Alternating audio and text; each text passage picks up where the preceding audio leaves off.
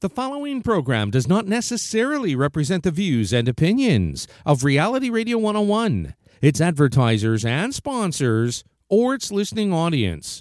Listener discretion is advised. Hi, everyone. It's Susan Poizner, the host of the Urban Forestry Radio Show and Podcast. The show is coming up in just a minute, but first I wanted to tell you that this Thursday, I'm running a free hour-long webinar where I will teach you how to grow fruit trees with ease.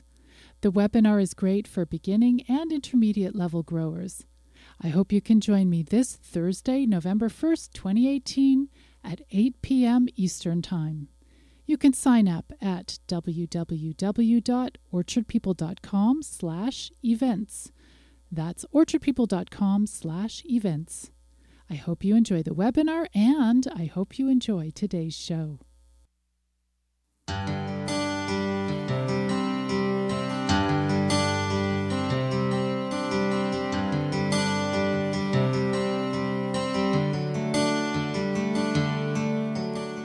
Welcome to the Urban Forestry Radio Show, here on Reality Radio 101. In this radio show and podcast, we learn about fruit trees, permaculture, arboriculture, and so much more. So if you love trees, and especially fruit trees, or if you're interested in living a more sustainable life, then this is the place for you. I'm your host, Susan Poizner of the fruit tree care training website, orchardpeople.com. Thanks for tuning in, and enjoy the show.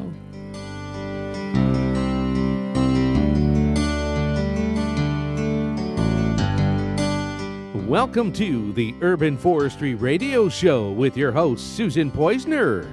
To contact Susan live right now, send her an email, instudio101@gmail.com. And now, right to your host of the Urban Forestry Radio Show, Susan Poizner. Hi, everybody. Berries are supposed to be so healthy for us. They're high in antioxidants, and they're supposed to fight off cancer and chronic disease. So it would be so fantastic to eat fresh berries every day. The problem is that when I go to the grocery store to buy them, they can be really expensive. In my city, a tiny package of blueberries can go for $6, and it looks like these expensive packages contain maybe about 2 tablespoons of berries. It's true that if I shop around, I can get a better deal, but wouldn't it be better if I just grew my own berries? Now, after 10 years of experience, I know how to grow fruit trees. But berries are still relatively new to me, so I want my berry growing experiences to be easy. So that's the topic of today's episode of the Urban Forestry Radio Show and Podcast. Easy berries. What are they? How and where do you grow them? And do they taste as good as or better than supermarket fruit? My special guest today is Bob Boers, co-author of the book Growing Fruit in Northern Gardens and the head of the fruit breeding program of the University of Saskatchewan. Now, if you email us during the live show with your questions, your comments, or just to say hi, you could actually win a copy of Bob's beautiful book, valued at $39.95. In your email, you can also tell us what types of easy berries that you like to grow. So, email us now with your question or comment or whatever at instudio101@gmail.com. That's instudio101@gmail.com. And remember to tell us your first name and where you're writing from. So now my special guest, Bob Boers, is on the line. Bob, thank you so much for coming on the show today. Well, thanks for having me, Susan. So we all, if you heard my little introduction there, we all want to grow organic stuff, an abundance of it, and berries are so wonderful and delicious. But is there really such a thing as a berry plant that almost grows itself? Well, you really need to know some basic information about each crop, but there are some that are a lot easier. Although there is a tendency for what I call the Garden of Eden complex where people think if I plant it, it'll just grow magically. I understand that one. That's where I started 10 years ago with fruit trees.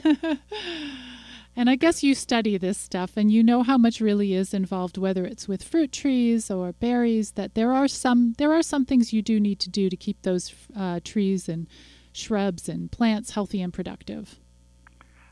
Yeah, and the biggest barrier to growing it easy is not having weeds. That compete with the plants. Like we had some cherries. We grew bush cherries, right? Not the tree ones. And we had grass growing next to them, and they stayed stunted for 7 years, and the other ones were full grown in 5 years and producing fruit. And so that's the biggest stop to having an easy berry, I guess. Well, and I think that's a really perfect example, because you do see that a lot where people, whether it's fruit trees or bushes, people want to maximize their space, and they will plant, for instance, their shrub surrounded by strawberry plants or whatever else, or weeds. And I guess it really does end up being a battle who gets the water and nutrition between the competition, whether it's the weeds or the other plants, and then the actual tree or berry shrub. Yeah. Yeah. So I'm just curious, since you brought it up, like, is there a rule who will win the battle? Would it be the more established plant? Are there some weeds that actually take more energy than others? Well, I think grass is more invasive than other stuff. Mm-hmm. The tendency. Maybe I'll just tell a short story.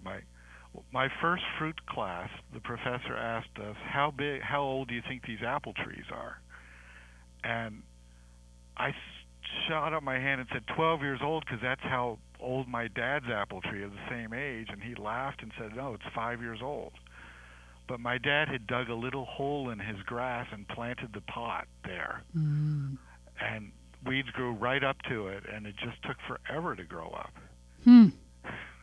So again, it just goes to show what conditions and hands-on care that you offer that plant. Yeah. Well, it's funny, again, coming from my background as a community orchardist, and so we don't grow a lot of berries, but one thing that we do have in our orchard park is service berries, which is, do you want to talk about service berries? They go by different names, and as far as I'm concerned, for us here in Ontario, it's one of the easiest trees that I have grown, and the fruit is so delicious. So tell us about service berries. Well, service berries are actually Amelanchier allifolia, more commonly known as Saskatoons, and it's actually derived from a native name that starts sounding like Saska and ends in tune, but goes on for ever and ever with other syllables. Yes. And so when the Europeans first heard it, actually that's how they named Saskatoon. The guy was thinking, the native guy, he was asking the native guy, what's the name of that village over there? And the native guy thought he was pointing to Saskatoon bushes. Mm-hmm. And so he said this name, and the guy wrote it down as Saskatoon, and that's how the city of Saskatoon got named after the berry. But anyway, the Saskatoon bush is a relative of apples, and it tends to have a mild flavor, but it grows as a bush. And actually, bushes are a lot easier to maintain than like an apple tree, because you just let them grow, the branches grow fairly high, and then you thin them out from the bottom for pruning. Right? You're not trying to shape a bush, but you just thin it every now and then. Like when a branch gets 7 or 10 years old, you cut it out from the bottom and let new ones start. And why is that? Why would the old branches are they less productive for some reason? Well, they keep producing fruit on last year's wood, so eventually your fruit is so tall and out of reach you can't even pick it without bending the whole bush over. So in essence, from pruning or cutting those branches off from the bottom, the older branches, you're actually bringing down the height of your bush, I guess. Yeah, and you're partially rejuvenating it. Mm-hmm. And it's a general principle that they actually studied in Saskatoons, but we use it on other fruits, is that you never remove more than 25% of your bush in a year. Because if you go more than 25% thinning, then the plant goes vegetative and doesn't make many flowers the next season. Mm-hmm. So if you want production to keep going, often you'll just, thin out a few old branches every year. And let's say you had 12, then you'd go for 3 of them. And it's very simple. It only takes a few moments to cut those, versus a tree fruit, you're shaping them to hold the heavy weight of the apples or plums or whatever else you're growing. Mm-hmm. Well, okay, so we'll talk about cultivars and different types of these service berries. But what does the fruit taste like? It's kind of a sweet, mild flavor. It's not very acidic. They do have seeds that irritate some people, but when you cook them, the seeds get soft, so then you don't notice. They make nice pies. I find them incredibly productive. I love them. I find them very blueberry-like in a way. And on our tree, and I don't know, or it's a shrubby tree, we wait till the berries are they're beautiful little red berries, but we wait till they turn a sort of darker purple, and somehow they're sweeter that way. Is that a common thing with different types of Saskatoon or service berries? Yeah, and I would like to make it one of my favorite generalizations is a lot of the purple fruits look purple 4 or 5 days before they're really ripe all the way through. Oh. Because if you pick them as soon as they're purple, usually they're not ready yet. Aha. And Saskatoons will get kind of a pinkish tint, but they'll taste better. Blueberries are the same way. They won't taste good when they first turn. And Haskap berries, they also don't. They're actually green on the middle, and they'll turn purple inside when they're ready. So with these, and again, this confuses a lot of people, including myself. So when I buy a service berry plant, shrub, they can look like trees, and they do sometimes prune them into trees so that you have like one central trunk. I feel like I've just purchased a native tree to North America. I don't know if that's correct or not. But I know that there are different cultivars, and I don't know how different those cultivars are, and how that all works. So could you talk a little bit about, is there a difference between service berries and Saskatoon berries? Is there a flavor difference? Is it a different cultivar? Well, there's actually 17 species of Amelanchier in North America, and it goes all the way down to Mexico. But the most flavorful one is the alnifolia, which is most likely what they're selling. And I think all the cultivars except one were actually just wild ones that somebody found and named it. Right? And the one that was not in the wild was just a seedling of one that was from the wild. It wasn't even crossbred to anything else. So when I'm getting a cultivar, this will be a grafted shrub? Is that possible? No, they're on their own roots, and they will actually make rhizomes and spread. Right. So, but the Saskatoon rhizomes are really tough. Like, they're hard to dig out, and but they can spread. So it's probably better to any of the spreading shrubs to have them be their own little garden. Don't put them in the edge of your vegetable garden, because they'll want to take over eventually. Really? But Saskatoons aren't as bad as some of the other ones, like raspberries. Oh, yeah. So, but I have never noticed that a Saskatoon or a service berry tree spreads hugely. Like our oldest one is 10 years old, and it takes up space, and it's like a tree. Like I leave it like a tree with space around it like a tree, but doesn't seem to be crawling all over the park. Well, there was some studies initiated that showed if they're planted shallowly, they don't spread as much. Aha. So it depends on how, maybe the original planting, because it's harder for it to do suckering if it was planted rather shallow. Okay. And so it might be that tree form is delaying any rhizomes. Maybe, yes. Now, I find that, and you write about, in particular in your book, about growing fruit in cooler climates. Now, what kind of range, like where can people grow serviceberry trees, quite easily? Well, I think most areas in Canada, you tend to have probably in southern Ontario and southern BC, it might be on the warm side. You might have more diseases. Mm-hmm. Like they tend to get leaf diseases if the conditions are wet and warm during springtime. So in Saskatchewan, we'll lose a crop every 4 or 5 years if we have a spring like that, unless you're spraying like with sulfur or something to stop fungal. So what you're saying is that the warmer your climate, the less healthy your Amelanchier or serviceberry tree or shrub will be. But there's different species, right? So that don't taste as good. Like they also call them June berries, and that's actually a different species that's more into the U.S. So tell me about June berries. I always wondered about that. Well, I don't know too much about them, but where did they get their name from? Like here, well, in June they bear fruit in June in the South, but Saskatoons are usually a July crop here in Saskatchewan. So a June berry is related, but perhaps in the more southern climates, we have lots of listeners in the States as well, so they may be more familiar with the June berries. But it's a little confused because some people call the Saskatoon species June berries.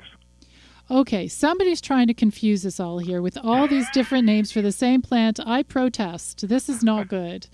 So, we're talking about one plant, the Amelanchier plant, just to confuse things even more, which I like to do from time to time. There is apparently one that you mentioned to me, that there's an Amelanchier that can be grown as far as south as Mexico.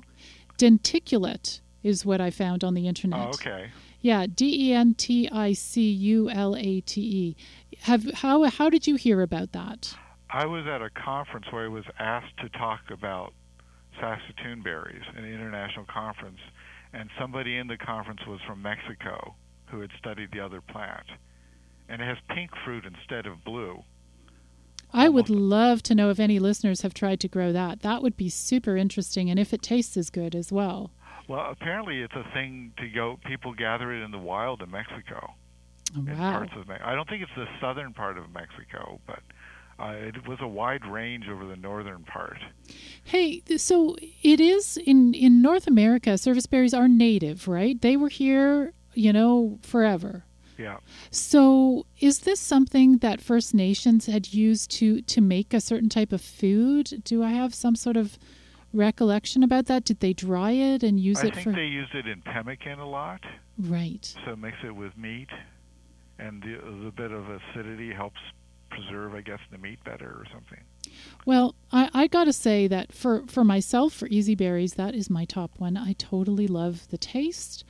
I love how easy they are, at least for us in the cooler climates, to grow. So I'd love to hear from listeners and folks to see, have you been successful with Amelanchier, with serviceberries, with June berries, whatever you want to call them, even though it just confuses everybody to call them different names. So that's interesting.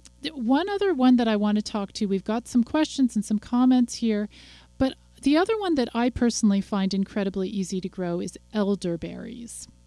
Now, I had a beautiful elderberry bush in my backyard for many, many years. Gorgeous. The insects love it. The blossoms are beautiful and can be made into elderberry champagne. The berries for me were kind of small and finicky, so I never really used the berries. But during a visit to Chicago, I discovered that there is an amazing cultivar that was in a community garden there that was heavy with fruit. They were big berries, too, so you could just snip off the fruit and make it into jam and stuff. So, yeah, I was looking up. There are various different cultivars. Do you guys grow elderberries? No, we don't grow them. I've seen them growing in Oregon. They had a gene bank collection there. Okay. Yeah, so those are another of my favorite. And just doing a quick internet search, I saw some of the big berried cultivars. There are some names, Blue, York, or Adams. So those ones are super easy, and that's a lot of fun. Now, I've just got a few comments from listeners, and this is from Facebook in particular. We've got Tom in Ohio. I had asked, what is your favorite easy berry to grow? So Tom in Ohio writes, strawberry. He likes it because it can be propagated by division and by seed. And he says raspberry tip layers are easy peasy. So Tom in Ohio is talking about he likes growing these fruit because it's so easy to propagate them and spread them. Yeah, and well, the tip layering, he must be either growing purples or black raspberries. Okay. Because those are the ones that tip layer. The red raspberries don't do that very well. And what is tip layering exactly? Tip layer is where the branch leans over and can touch the ground, and then it'll reroot. Oh, that is so easy. You can do that with yellow dogwoods as well, can't you? Yeah, but they do it naturally, the black raspberries. But the purple raspberry is a hybrid between the red and black. Okay. And it has the ability to do that also. Now, are the black raspberries as tasty as the red? In the past, I've had them, and they're quite seedy. I don't know if that was just not a very nice cultivar or... Well, they tend to have smaller fruit, but I think the same size seed. So, relatively speaking, it seems like there's more raspberries. But they have quite a different flavor to them. They, I don't know if you'd say it's a little tinge of black currant added to a raspberry. I grew up with they were in my grandfather's, the hill behind his house, and that's what I grew up eating when I visited him, and that was in New York State. So you didn't find them too seedy to be enjoyable? Well, my wife hates raspberries because of the seeds. And I always say, why is she chewing them so hard? You just swallow those seeds down there. Okay. But, yeah, they actually, if you look at their seed under the microscope, it looks like a peach pit. Mm-hmm. It's highly corrugated and shaped in a wedge shape that's easy to get stuck in your teeth. Okay. Versus some other fruits don't have that shape of fruit, or they're small. Like strawberries have a similar shape, but they're half the size and smooth, so people don't get annoyed with strawberry seeds. No, you don't really notice them. Yeah. It's interesting because online on Facebook, it seemed that everybody felt that raspberries were, for them, the easy berries. Now, here I've got Henry from Wisconsin writes, raspberries as his favorite, by the way. We cut them down each winter and let them grow all year. No need to weed as they choke out the weeds. So another reason why people like raspberries. Yeah, and raspberries you have to remember, there's summer and fall bearing raspberries. And the the fall bearing ones, you cut them to the ground and they come up and they fruit later on in the year, usually end of August, September in our climate. So they're even less care than the other ones where you have to cut out the dead canes and let the young ones grow. Okay. Yeah, so that's the tricky thing with raspberries, isn't it? Oh, my goodness. You've just got to make sure you know what cultivar you have because, Henry talks about the ones you can cut down each winter and then you'll get berries on your first year wood. But if you get the wrong thing, you'll never have any berries. But, when I think of raspberries, I think in my university, I had a soil scientist come up and berate me in the hallway because we have a plant sale. And she says, you should have a warning on every raspberry plant. I planted one of your plants and it's taken over the whole garden. Well, exactly. And so I think raspberries, it's really nice to have a separate area for them. Like a little island in your lawn, their own little garden, and if they try to escape, you mow them down when you cut the grass. I think that's a good idea, and I think that's why raspberries are challenging for urban growers. If you don't have a big backyard, that might not be the best bet. Yeah. Oh, I should tell you one of my favorite consumer tricks with raspberries. Oh, do.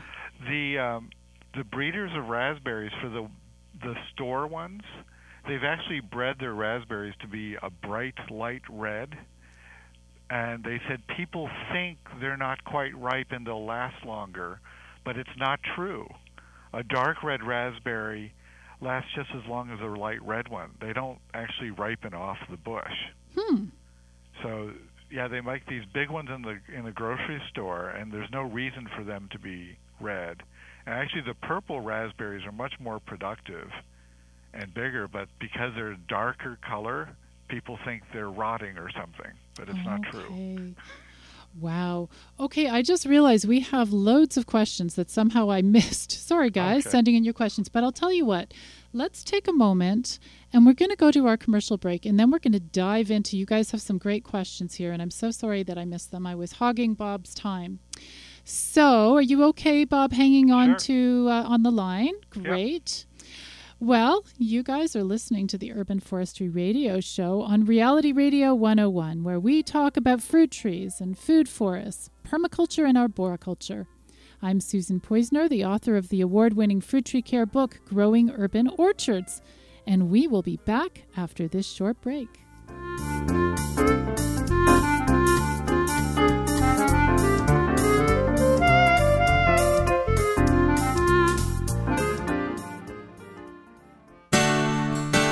In healthy soil, there's so much activity going on.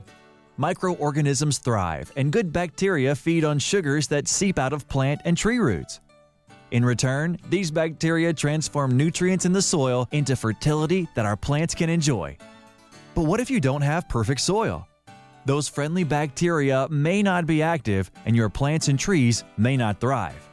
There is a solution, though. Earth Alive Soil Activator is an organic biofertilizer that contains 3 carefully selected bacterial strains that will make nutrients in the soil available to your plants. And your plant or tree will thank you with better growth and a better harvest. Earth Alive Soil Activator has been shown to boost yields in crops including avocados, grapes, strawberries, and even guavas. Go to earthalivect.com to learn more about it and let our friendly bacteria bring your growing spaces back to life.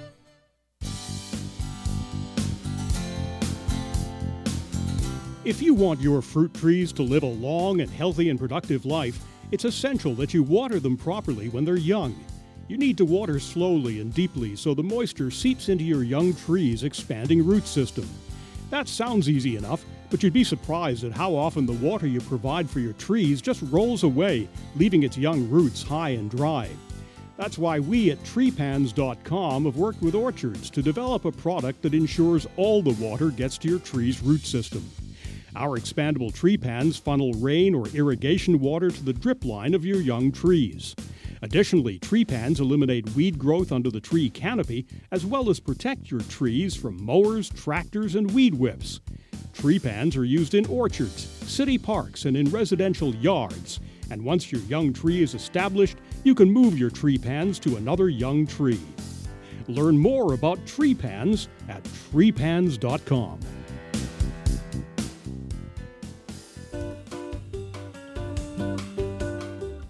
Looking for a quick, easy to apply, and all-natural fertilizer to use in your vegetable and flower gardens or for your fruit trees? Why not work with Mother Nature? Layer hen manure is a terrific fertilizer, and this is what Actisol does by transforming the manure from their egg farms into an efficient fertilizer. The manure is dried using a technology that harnesses the heat given off by the hens. No other heat source is needed. Actisol is easy to use, safe for the environment, children, and pets. You can purchase Actisol products at your local garden center or order in bulk. For more information, visit www.acti-sol.ca. Actisol, the mother hen fertilizer.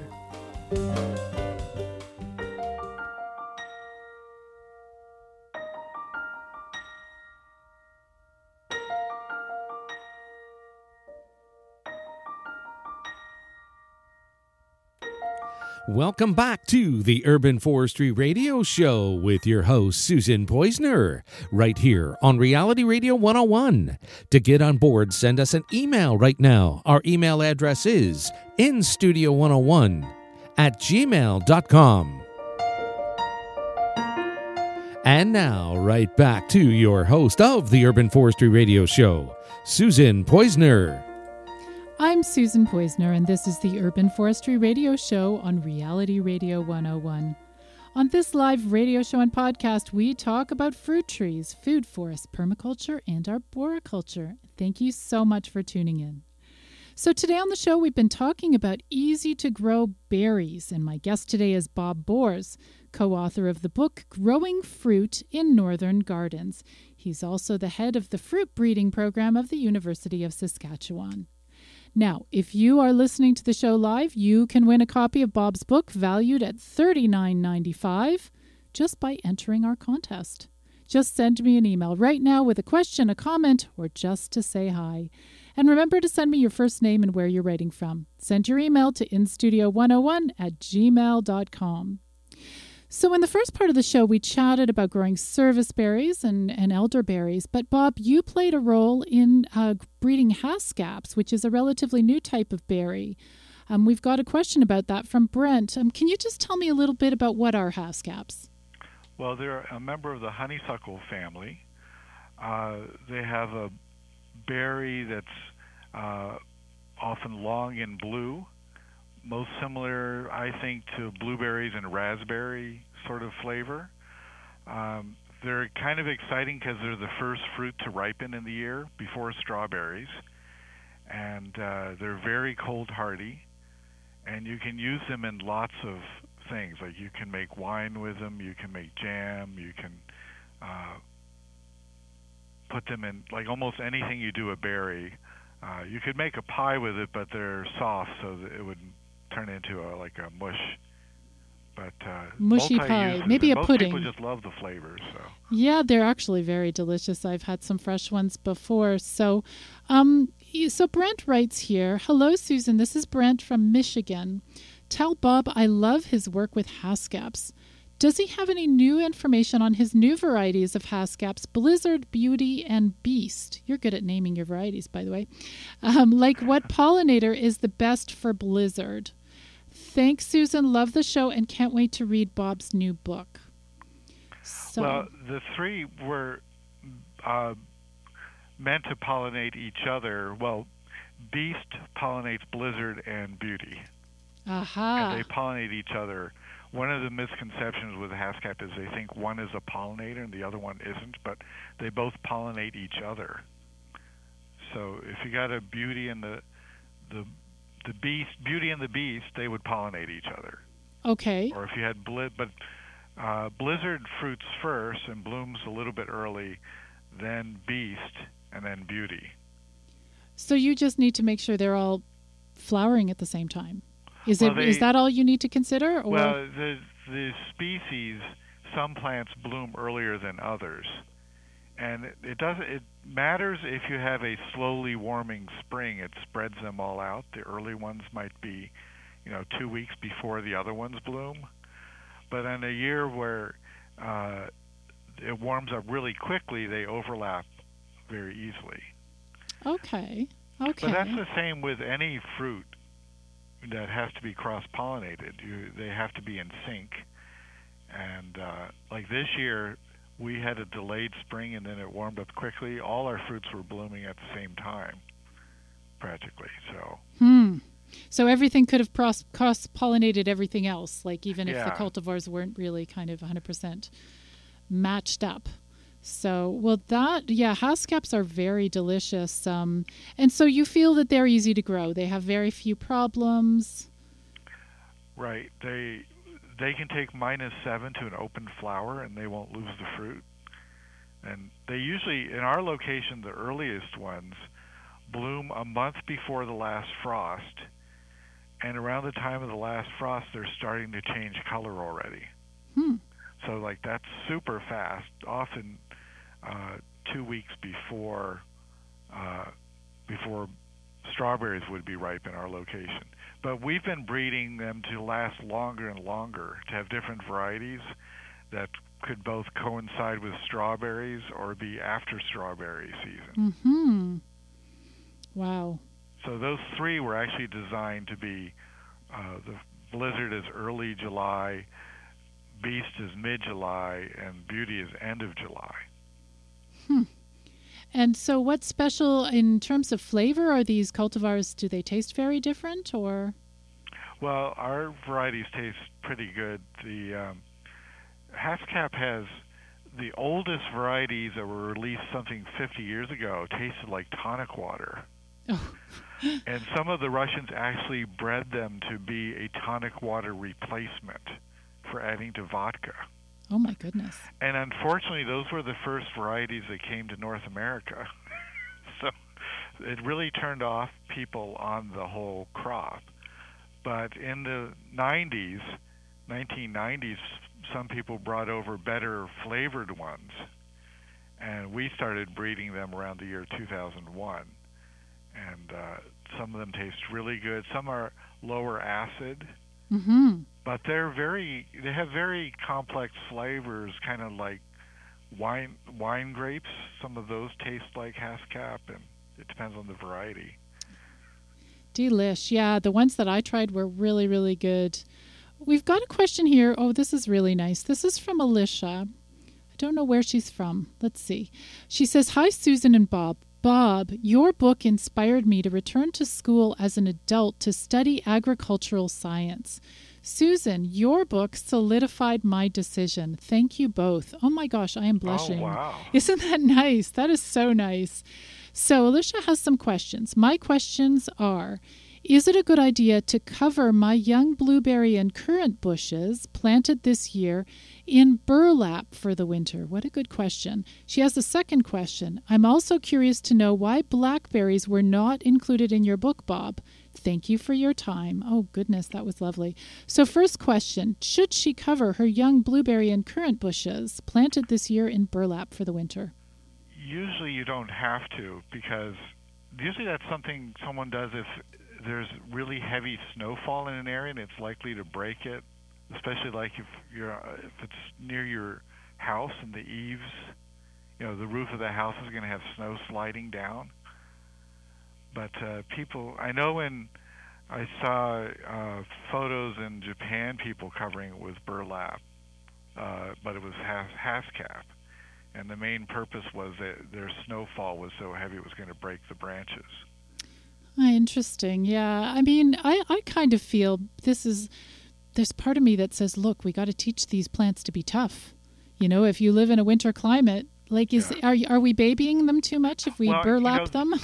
There's one element of what the concern is when you plant that fruit bush the first year, sometimes it's out of sync with the seasons because it was maybe grown in the greenhouse or something. Mm.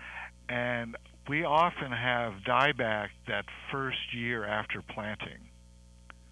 But then the next year it's in sync, so we don't have that problem. So Alicia's question is actually good because she doesn't know where she bought the blueberry and currant bushes from and whether they came straight from a greenhouse. So, yeah. I guess, is there any harm if she does wrap them in burlap for the winter? I hope she's got more than one bush. Because I always like to say, when in doubt, do it both ways. Well, I think that's a great idea. And Alicia, maybe you'll tell us how it goes. I would be more inclined to put leaves around it than a burlap, because when they start in the spring, maybe that's too comfortable for mice to live under and chew on them, or maybe they're still making photosynthesis, or they start earlier and you forgot to take the burlap up. So nice insulation with a bit of leaves around them. That sounds pretty good. The other question she had is she's curious, why did you not include blackberries in your book? Because they won't grow here. Good reason. They're not hardy here at all. Right. I love them, but I grew up south of the border, so they just don't survive here in Saskatchewan. They don't survive there. So we've got an email from Jane. So Jane, she doesn't say where she is from, but she asks, what are the best berries for part shade, and do berries benefit from willow mulch? I don't know, Bob, if you heard the show a couple of months ago we did on willow mulch and its miraculous powers to make our plants healthy. But so here's the first question is, what are the best berries for part shade? I always say part shade means part fruit production. Mm-hmm. Now, I happen to know that the alpine strawberry, because that was my PhD research, the alpine strawberry has more tolerance for shade than most other fruits. But it's every time you have partial shade, you get less fruit. What about currants? Are they another option? Because there's some studies seem to show that currants do, if you do only have part shade, they'll be okay. They may not produce as much. Well, I guess it depends on what she means by part. Yeah, which part? If it's half a day, it's probably going to be okay. Right. But if it's 1/4 of a day, right, the plants are going to get stretchy. Consider thinning the trees that are causing the shade if it doesn't work out. That's a good solution. And alpine strawberries are fantastically delicious. I find them super easy to grow as well. So what a great option. Yeah, I would think try that as your last resort. Mm-hmm. Or your first try. Your first try. You big experimenter. And she asked, do berries benefit from willow mulch? Do you know much about that? Have you experimented at all with willow mulch? Not in particular. I mean, plants in general benefit from mulch, because it regulates the temperature, it keeps the moisture in if it's getting dry. The particular about willows, I'm not that familiar with. The effects of willow mulch, you got to listen to that show. We had an expert from Bartlett Trees from the UK, and his research is so exciting. Oh my goodness, I'm desperate to get my hands on some willow mulch at some point. Well, willows is where they found rooting hormone that they use, and I actually have a lab in in my propagation class where people use willows to root cuttings. Like they put a willow cutting next to some other species, and they found it rooted really easy. So maybe my guess would be there could be some extra auxins in enhancing root growth a little bit. Well, and the next email that we have, so what people may or may not know is that you are actually the godfather of shrubs, bush cherries. Bush cherries. Oh, yeah. You're the godfather, aren't you?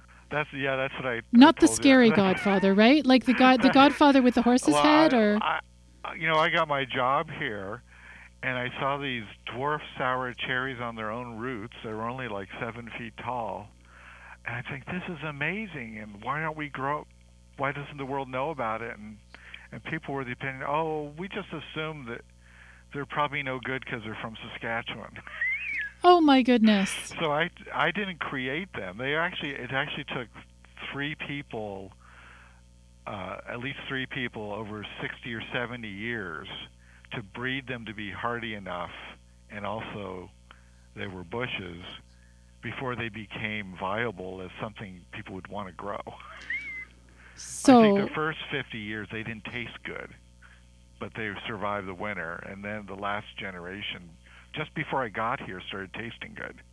So now they're being grown. These bush cherries that were developed in Saskatchewan are being grown all over the world. I got an email from somebody in Ireland who is growing these amazing bush cherries, because who wants to have a big cherry tree if you can have a little bush with delicious cherries? And they actually last longer than the commercial trees, because the commercial trees, they have to get this big thing that grabs the trunk and shakes it, and it destroys the tree after like a decade of shaking. Right. And these little bushes, you can just renew them just like other bush fruits, and they keep producing. Well, so that brings us to Julie's question here. And Julie writes, we grow Romeo and Juliet bush cherries, but have not been clear about watering and pruning. So you gave us a little hint there. Romeo and Juliet are the bush cherries amongst the range that were developed in Saskatchewan. So tell me, what about the watering and pruning should we know? Well, generally speaking, for watering, it's better to water thoroughly once in a while than every day a little bit, because then it causes deeper roots. But you really have to know your soil type. Like a sandy soil needs much more water on a regular basis than a clay soil. And the prunus family generally doesn't like to sit in water. If it's too much water, the roots just stop and the whole tree stops. But pruning, like you actually let the sour cherry sucker a little bit, and they make root buds, so they can show up a little bit from the plant. And probably one individual branch coming up from the base is good for 10 years or so, but they start getting real stringy looking after a while, which is they have long branches without any leaves and just a few leaves at the end, and that's because wherever they bear fruit, they don't bear leaves. So if you just cut it out at the base and let new ones form, that's best. So but it's unfortunately, a lot of nurseries are selling them as single trunk trees because they're not aware of the bushes, and that whole trunk can die on a bad winter. Then it'll make suckers, but. So is that similar to what we described earlier in the show, that a lot of these, this is a cherry, but bush berries as well, you're looking for the oldest branches. Those are the ones you're going to remove. You'll remove up to 20-25% of the upper part of the bush. Is that correct? It's just the oldest branches. Let the new ones be. Right. And unfortunately, if you get a tree that's a single trunk, it's harder to turn it into a bush. We also have I don't remember if it's Romeo or Juliet in our park. And what I've noticed is, so if our shrub is mostly like a V-shaped shrub, you get branches that go towards the middle and start fighting each other and scratching up against each other. Right or wrong, I've been cutting out those middle ones to keep a little bit of more of an open center and less of the branches fighting each other. But was that something you would do, or you just let them be unless they're an old branch? No, I tend to thin them out. Usually early on in pruning, when the plant starts to come into production or so, which might be after 5 years, usually my first cuts is the middle branches to open it up. But then later I want to start thinning the outer branches, so I might let a little bit of the middle fill in again. But you're basically looking at the whole bush and going, I don't want these branches that are 2 inches apart, to be competing. Right. And that also, it not only thins it makes larger fruit, but it makes less diseases. Because the humidity isn't held into the tree, and if you did have to spray for something, you could spray it more easily if it's not congested. Interesting. Okay, well, that's helpful. Now, we got an email. We got loads of emails today. And sorry, guys, I should have got to these earlier. So we got from Shelley. Hi, Susan. Love your radio show. Listening from Las Vegas. Just wanted to enter the contest. The book sounds amazing. Thank you, Shelley. That's great. Thanks, Shelley. And we've got an email from Anthony. Excited for this episode. I have young serviceberry and elderberry bushes in my backyard, as well as an expanding raspberry bush. I don't know if we have the Saskatoon cultivar here in Maryland. We sometimes call this serviceberry here a shad bush. The flowers appear in early spring, when the shad run, according to the North American tradition. Interesting. I had a problem with my serviceberry bush this year. It had some kind of rust problem on the leaves. What should I do? And this is from Anthony in Baltimore. Yeah. Oh, wow. See, I grew up in Maryland, so. Oh, so you're knowledgeable about that. But, they have this rust. I think it alternates with junipers. Rusts are really weird diseases. But they'll make spores on the rust, and that'll transfer over to the Amelanchier, and then that will have a rust and go back. So it's a fungal disease, and you'd have to spray for it. But and also I just want to chirp in here that one year here in Toronto, it was a very sort of humid year, and all the serviceberries were a mess with that rust.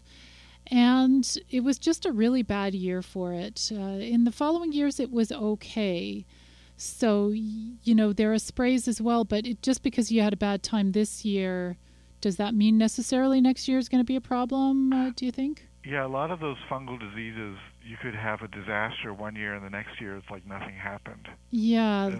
And some of the fungal diseases, they actually have their spores right in the bark, and you can't really get rid of it. Like they've done some, if you took all the leaves out that were contaminated, it might not help. Because if it's in the bark. Oh, that's interesting, because that would be my other suggestion, is make sure you clean up all the diseased leaves off the ground near the tree. But I doubt the guy in Maryland is growing the Saskatchewan northern type varieties. He's probably growing something like, if they just called it serviceberry, they probably grew it from seed. They're calling it shadbush there. Shadbush, yeah. That's just another. There's something with pear. There's like 8 common names for it. But I doubt that it's. The varieties from the prairies in Canada probably would have more diseases farther south. Yeah, interesting. So it'll be interesting. I wonder what he has. Here we've got an email from Alexis. So Alexis says, "Hi folks, where can we purchase Bob's book? Also, does Bob have a website? Thank you. Oh, I'm in Boulder, Colorado." Okay. Well, the fruit website is www.fruit.usask.ca, and but the Amazon is, well, the Canadian Amazon is easy to get it, but it's also the Coteau Books, Coteau. If you search that, you could get it directly from them. Oh, yeah, they can order directly from Coteau's. And in fact, for those of you who found the orchardpeople.com website and went to the /podcast page, and I've got a link to Coteau, the where they sell the book. So hopefully you can just click on that link and order a copy. It's a very beautiful book with lots of pictures, and I think it's beautifully done. We have another email here from Jane, who also talking about buying. So she says, see below for my location. I don't know where that is, but she says, where can we buy dwarf sour cherries? Gary in the studio, can we scroll down to see if we can see where Jane is from? Does it say? Oh, yes. Manchester by the Sea. M.A. And is that like in England or something? It says it could be Massachusetts. Massachusetts. Yeah. Thank you, Gary. Oh, okay. Yeah, sorry, I'm not up on my state short form. So Massachusetts, would they, because I know, would they be able to get access? Would they be able to order a bush cherry there in Massachusetts? Well, there's, it's a little bit difficult when cherries cross borders because they have to be virus certified. But on our website, we list, I think Gurney's is in the States, and there's a few people licensed right now that are in the state. I think Stokes might be one. But it's Gardens Alive that owns the rights to propagate ours in the U.S., and they have several subsidiary companies. Okay, so, yes, so she should check Stokes. That would be an option, maybe. Yeah, but on our website we list who is licensed to propagate our stuff. So okay, and remind us again, your website is? It's fruit.usask.ca. Perfect. Okay, we are going to come back after the break again. We've got another few commercials that we will listen to from our fabulous sponsors. And there's some more questions. Oh my goodness, this was a big topic and we have lots of questions. So you'll hold on the line again, I guess, Bob? Sure. Thank you so much.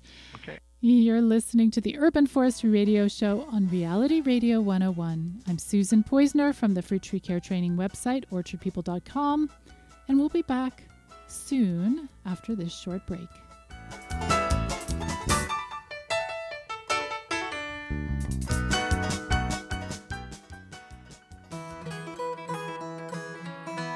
If you're thinking of planting fruit trees and you're looking for a wide selection of cultivars, consider Whiffle Tree Nursery. Our 62-page full-color catalog includes over 300 varieties of fruit and nut trees, berries, grapes, and other edible perennial plants. Not only that, in our catalog, we help you through the selection process with tips and advice about all aspects of growing fruit trees. You can learn about adding nitrogen-fixing plants, rootstock choices, and even about planting a windbreak if you have a windy site. We're a one-stop shop as we sell fruit tree care books, pruning tools, organic sprays, and natural fertilizers. We're located in Elora, Ontario, but we can ship all over Canada. Call us at 519-669-1349 to order your catalog. That's 519-669-1349. Whiffletree Nursery. Call us today.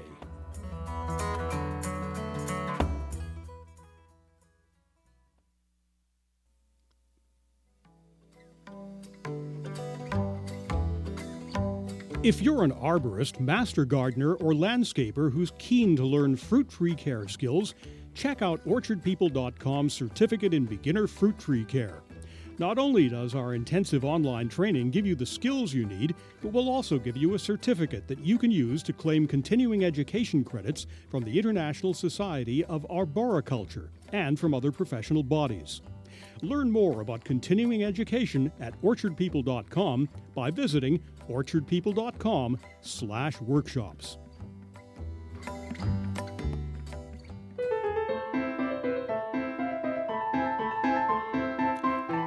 Welcome back to the Urban Forestry Radio Show with your host, Susan Poisner, right here on Reality Radio 101. And now, right back to Susan. You're listening to the Urban Forestry Radio Show on Reality Radio 101. I'm Susan Poisner, creator of the fruit tree care training website, OrchardPeople.com. So today our topic is easy to grow berries, and we've discussed during the show service berries, elderberries, haskaps, dwarf cherries, and lots more. If you missed the first part of the show, you can always download the podcast version at orchardpeople.com/podcast. So today's guest is Bob Boers, co-author of the book Growing Fruit in Northern Gardens and the head of the fruit breeding program at the University of Saskatchewan. So we have had loads of questions in the show today, Bob, but I have another one here from Gilbert, and let's see what Gilbert says. Hi, I wasn't sure where to send my question about haskap production. I have a place, a future retirement home in Kinley, Saskatchewan. I'm there only for the summer months. I've been trying to grow haskaps for a few years without any success. I have the pollinator plant and 5 others. In 6 years, I've probably had only 6 berries. The shrubs are about 2 feet high and do not seem to be thriving. Any help or suggestions would be appreciated. And Gilbert also says, I have the same problems with Evans sour cherries. Ooh, good question from Gilbert. So, okay. Bob, what do you think about that? Because we were saying about haskaps are this wonderful new berry, delicious and pretty easy to grow, but Gilbert hasn't found that. Well, there's so much to know to find out what's going on in his orchard. Like, did he just plant it into grass? Does he have a windbreak? That the Evans cherry isn't quite hardy enough. It's actually more like a zone 4 plant. We have it die to the ground all the time. But if his only got 2 feet tall, that would be very strange. Mm-hmm. Like, the other thing, sometimes people don't realize haskap ripens so early and the birds get them all. But 2 feet is very short for a haskap plant if he's had it for several years. And it's an interesting thing that he's having a similar problem with his Evans sour cherries. Could there be something up with his soil? Well, yeah. But my first guess would be weed competition, because some people just rototill a little strip in the grass and plant plants, and then the grass grows around it, and they get stunted so easy. So when I was I had a sabbatical gathering wild haskap across the country, and I would look for wetlands where it would be near, and if there was grass, like when I got out of the car around there, I'd hardly ever find haskap. It just can't compete with the grass. So they can't compete. Well, I've just got an email from Anthony. He says sound is gone from the broadcast. That's strange. I hope you guys can hear us out there. Interesting. We've got Gary in the studio is on the job to see what's going on there. Interesting. So it could be competition. It's challenging, isn't it? You know, the other thing I was thinking about, he says he's only there for the summer months. That would be the most important months to take care of the plants. So maybe he'll write us some more and he'll give us some more details about the problem. And the other thing is, some of the first varieties were closely related, and if you planted them all, they might not pollinate each other well. Aha. And there was the case where we had two varieties on the prairies, and somebody wanted royalty for the name of it, and they all got changed names. And now there's 5 names for the same two for each of the first 2 varieties. Yeah, so tricky, isn't it? Whatever you're growing, whatever berries or fruit trees, oh my goodness, to make sure you've got a pollinator for that plant if it's not self-pollinating. That's a big part in my course my online course is to teach people how to choose fruit trees that will be compatible and be successful for you. And pollination, oh my goodness, that can be complicated. But birds will really get haskap if they're used to it. Yes, and that's the other thing. Perhaps he actually has berries, but they just go too quickly. Who knows? So, we've got Alicia. Alicia says she can still hear us. Thank you so much, Alicia. I really appreciate it's that. not on this end. Sorry, Anthony. If you're back on logging, you might have to reset your player. It's still okay. We have no problems on this end. Oh, that's good. I can't believe this. This time today has gone quicker than usual. It has just flown by, and it's time for us to decide and figure out who's won the contest. So here we go. Oh, Anthony's got sound again. So I've picked a name out of a hat here, and our winner is Shelley from Las Vegas. So, Shelley, you have won a beautiful copy of Bob's gorgeous new book, and that will be sent to you soon. And the show is coming to an end, so I want to thank you so much, Bob Borst, for being on the show today and spending this time with us. You're welcome. I hope you'll come back again one day, and we can talk about more stuff.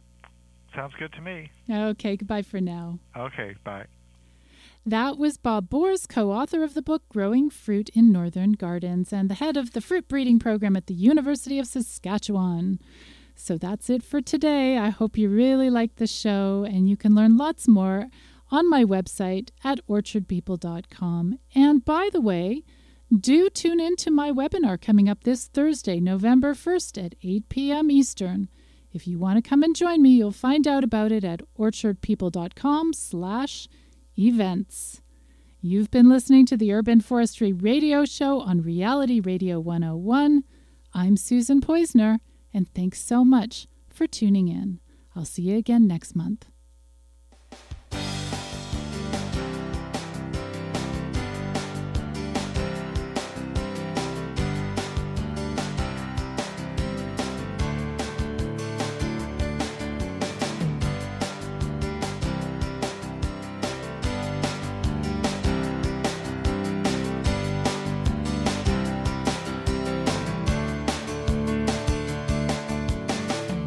You've been listening to the Urban Forestry Radio Show on Reality Radio 101.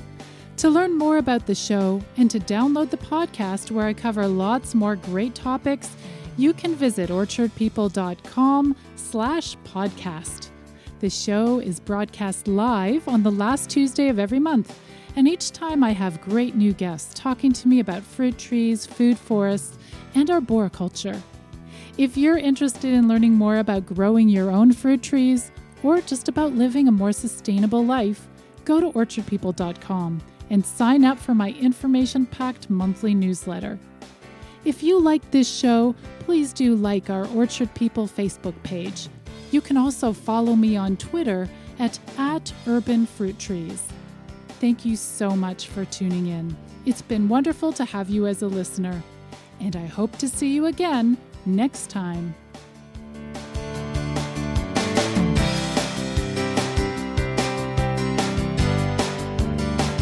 Thank you for listening to the Urban Forestry Radio Show with your host, Susan Poisner, right here on Reality Radio 101.